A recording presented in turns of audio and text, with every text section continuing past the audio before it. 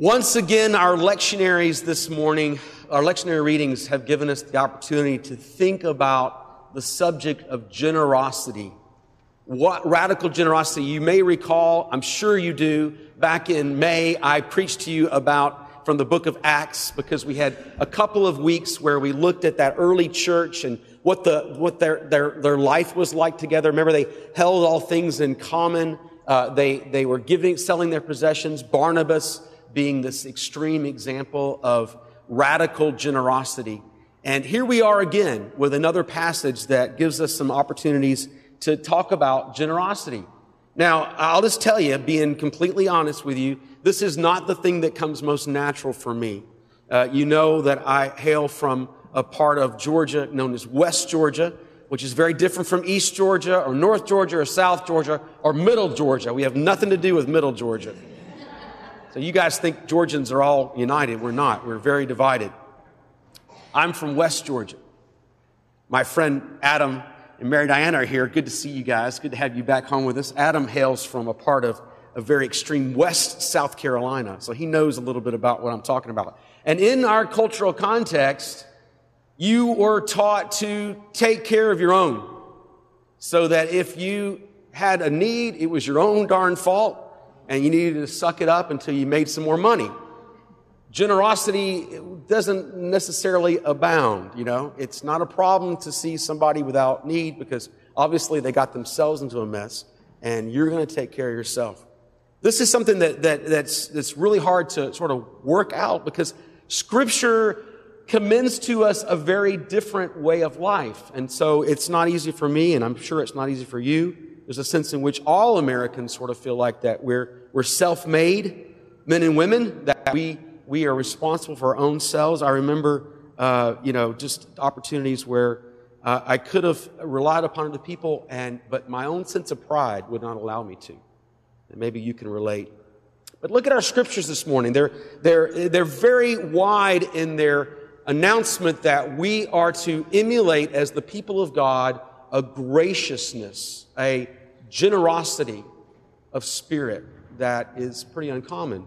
The Old Testament passage, for instance, Deuteronomy 15, Moses giving the law to the people, reminds them that if one of their neighbors, one of their own, becomes poor, they're not to turn a blind eye, but they're to meet that need. They're to remember that a righteous person cares for the poor. Now, maybe you, like me, thought that Jesus said himself, just off the top of his head, the poor you will always have with you, if you know that passage from Luke. But it actually finds its root here back in Deuteronomy 15. So both in Deuteronomy with Moses and Jesus in the Gospels, we see this reminder that the poor will always be with us. The poor have a purpose in the economy of God. They are to help us as well as us helping them.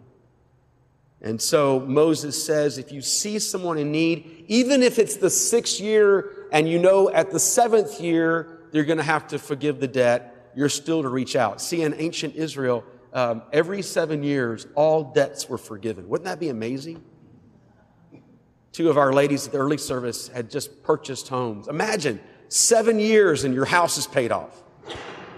Well, that would be amazing, but it's not true. But in the ancient Israel, it was. But the tendency was for the Israelites then to be stingy right near the end of that 7-year period, because they knew that they were going to have to forgive the debt.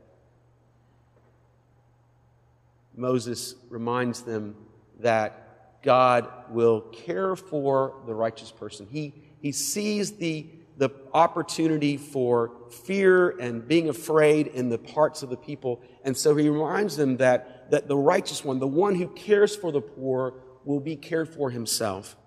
That same theme gets echoed in Psalm 112, that we heard David lead us in a little while ago.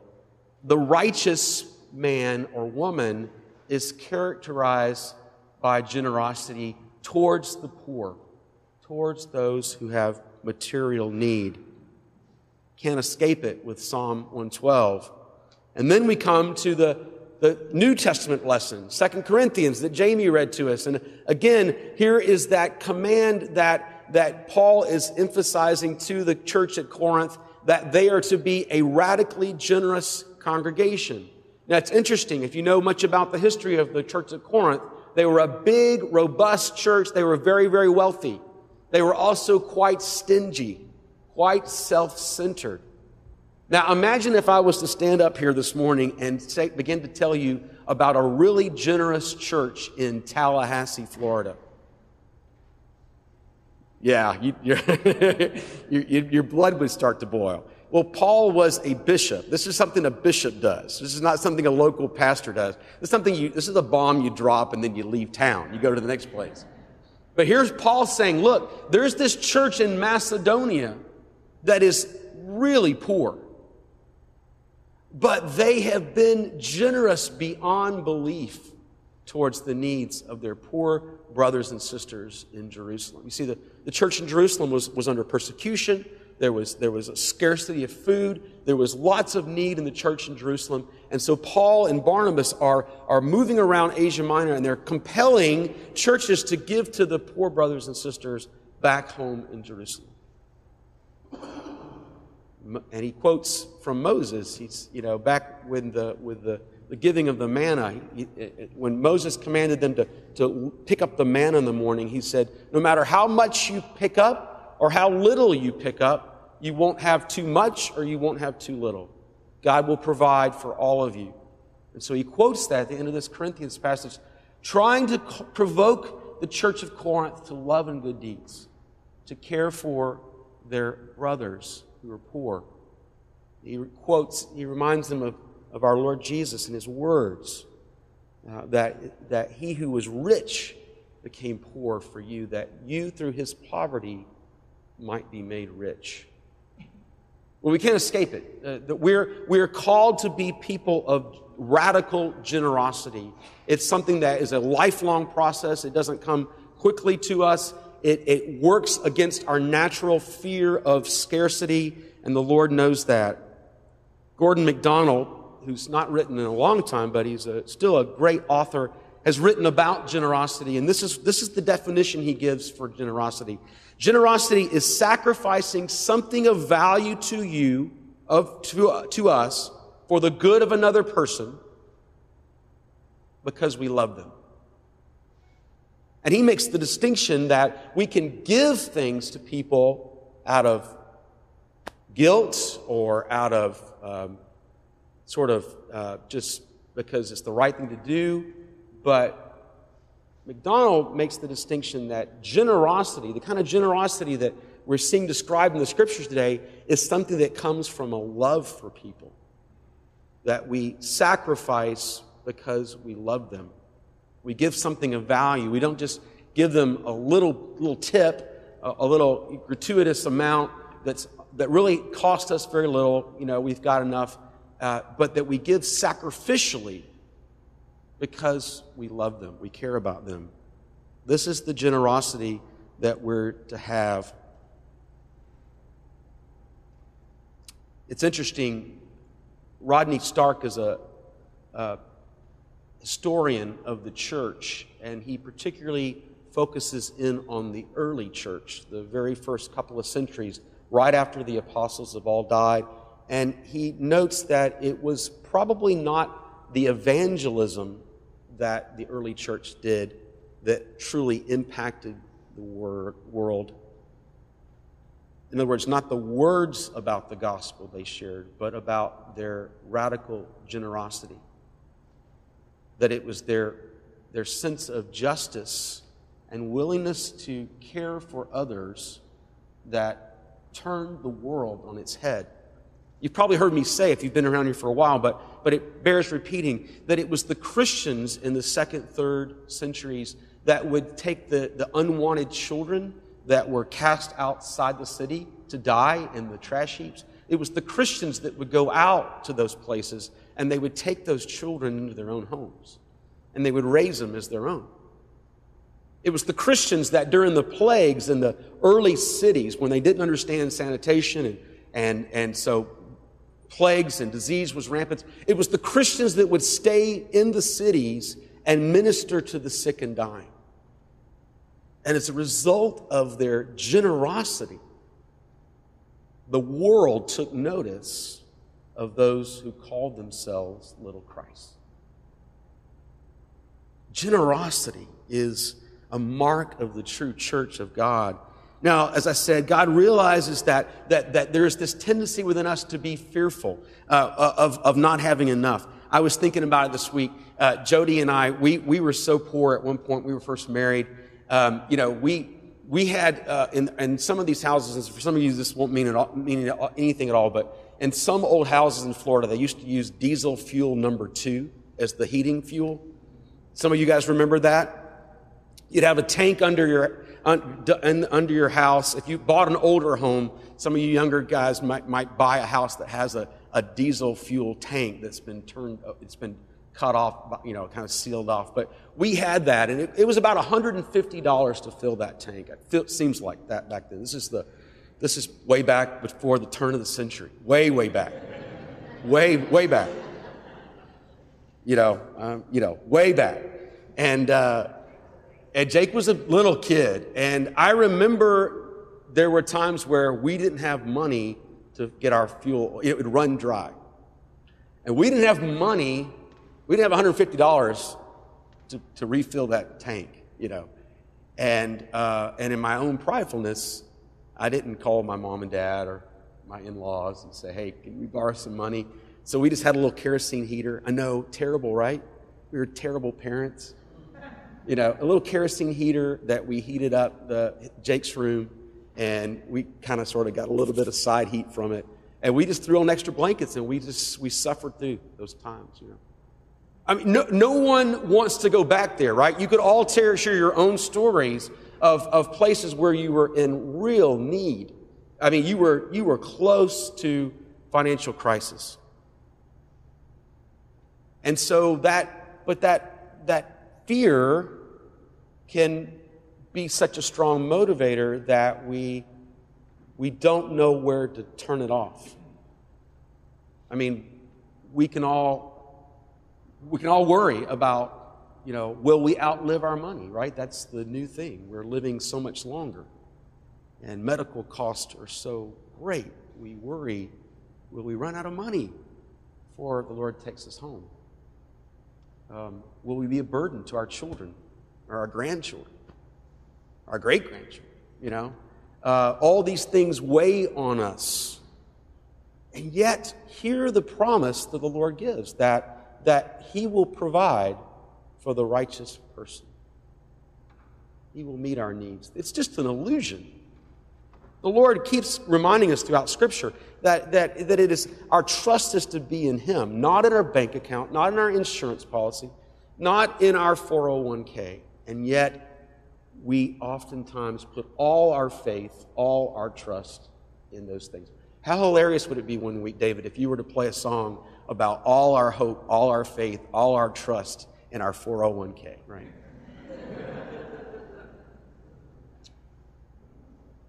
But you see how that eliminates generosity. Tim Keller, famous preacher, Redeemer Presbyterian, downtown New York, Manhattan, preaches to all these young, rising stars in the financial industries and business and corporate and all these things. Keller is in his 60s now. He said, all my years of pastoring, no one has ever come to me and confessed the sin of greediness. He said, none of us thinks we're greedy. And yet Jesus spends so many more of his parables, so many more of his words are focused on the dangers of money, the dangers of greed. Are we really all exempt from those, even though Jesus exponentially uses more time to talk about those things? I'm getting to meddling now, aren't I? I'm not even a bishop. I got to be here next week. Generosity is something that we all have to continually come face to face with and say, Lord, am I making progress? Am I moving towards being a person of generous spirit. Keller again says, well, you can do it. You can say, it's a matter of will. Just take your will and say, you know what? God's going to judge me if I don't give money, so I'm just going to give it. Or you can sort of play on the emotions and say, look at how desperate the need is. Look at the people out there who have so little.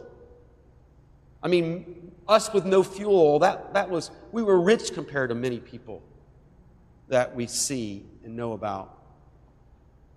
But we can play on the emotions. We can play on the mind. We can say, well, it's a good investment. God will give us back if we give. It's a great place to put your money, the bank of God, and we can make the mind investment.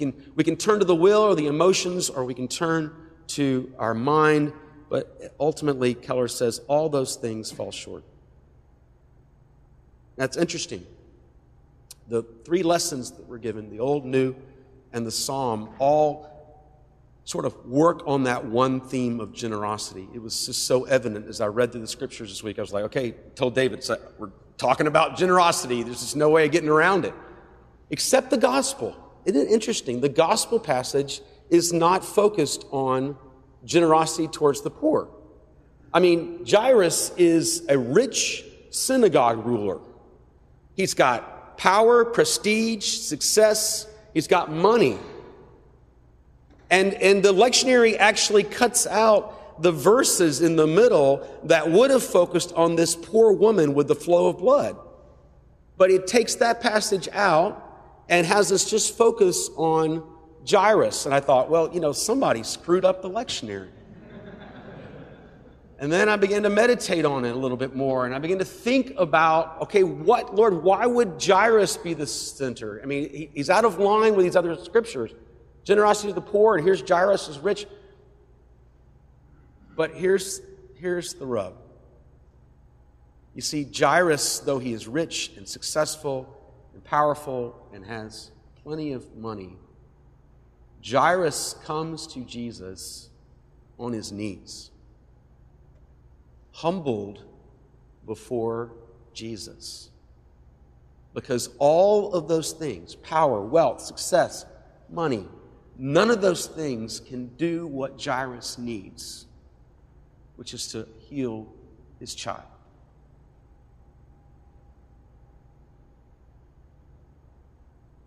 And the reality, guys, is that we all come to Christ. If we come at all, we come to him just like Jairus, surrendering all the things that we put our faith and trust and security in, and we come kneeling as a beggar, recognizing that Jesus can do something for us that we cannot do for ourselves.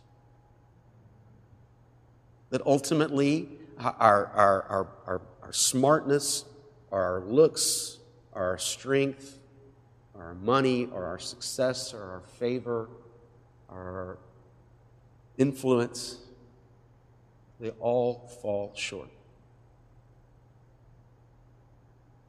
To quote Paul again, he who was rich, Jesus Christ, the second person of the Trinity, became poor, took on humanity, so that we, through his poverty, might be made rich.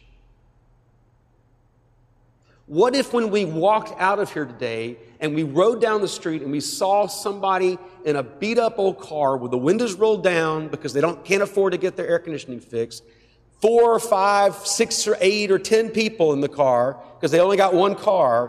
What if instead of looking down with disdain on that family, we used it to remind us of our poverty before our Lord? What if the next time you're along the interstate and you see that guy or that woman that you're suspect whether there really is in financial need as possible, what if you saw that person not with somebody that you resent, but rather use it to remind yourself of your poverty before God? See, Jesus said, it's more blessed to give than to receive. He didn't just say that as a teacher. He said it as one who put his whole life where his mouth was. And he emptied himself. And that's what Paul says ultimately will be the motivation for our growth in radical generosity, is when we really understand all that Christ has done for us. Who are we then to begrudge generosity towards our neighbor? Well, just a couple of ways to think about this. How do we make progress? I hate when I just leave you with a thought and go, what do I do with that? You know, it's like, okay, how do I start? Well, I think we start by recognizing that there are ways, even within our own community, that we can be generous with our time, with our money. We are involved in lots of ministries. I can't name them all for you, but you know them. You hear us talk about them. Those are ways of generosity, either money-wise or time-wise. And we all know which one for us is the most valuable, right? Sacrifice for others because we love them. I think secondly, we have to take a look and examine and spend more time recognizing the things that prevent us from being generous. Fear, worry. That's true for some. For some, it's control. If you got lots of money in your bank account, you're not really fearful of running out, but maybe you're fearful of losing control. Maybe it's greed, though Keller says nobody wants to admit it. In all my readings and my thinking about this generosity, and I want you to know, guys, that this is something that I want the Lord to work in me. I want to grow in generosity. One of the things I read that I thought was pretty cool, a guy said that he intentionally puts a $5, or I think he said a $10 bill in his wallet. But for you, it might be $2, or it might be $100. I don't know. But he would put $10 in his wallet, and his intention is that he wants to give that money away. That he's looking for somebody to be generous towards. I like that thought of actually being intentional about giving my money away. I heard another person that said that one of the things they do is that they look for folks who are broken down, like their car is broken on the side of the road, and they're the person that intentionally takes the time to stop and see if they're okay. I don't recommend that for all of you, but there's a few of you guys that would be, in good shape. Leanne could do that, because I wouldn't be afraid of Leanne. No one's going to mess with Leanne. But what if that was the case? Just kidding. But what if that was the case? What if we were intentional in really small ways of looking for the opportunity to be generous? Well, this is going to come around again. This is just one small opportunity to say to it, let's continue to press into this area of generosity. Take God at His word. He cares for us. Ultimately, He's the one we can trust in. Be willing to look at your idols, the things you falsely put hope in, and start small with small acts of generosity. Remembering that our Lord Jesus Christ, who was rich, became poor. That through His poverty, we might be made rich. In the name of the Father, and of the Son, and of the Holy Spirit. Amen.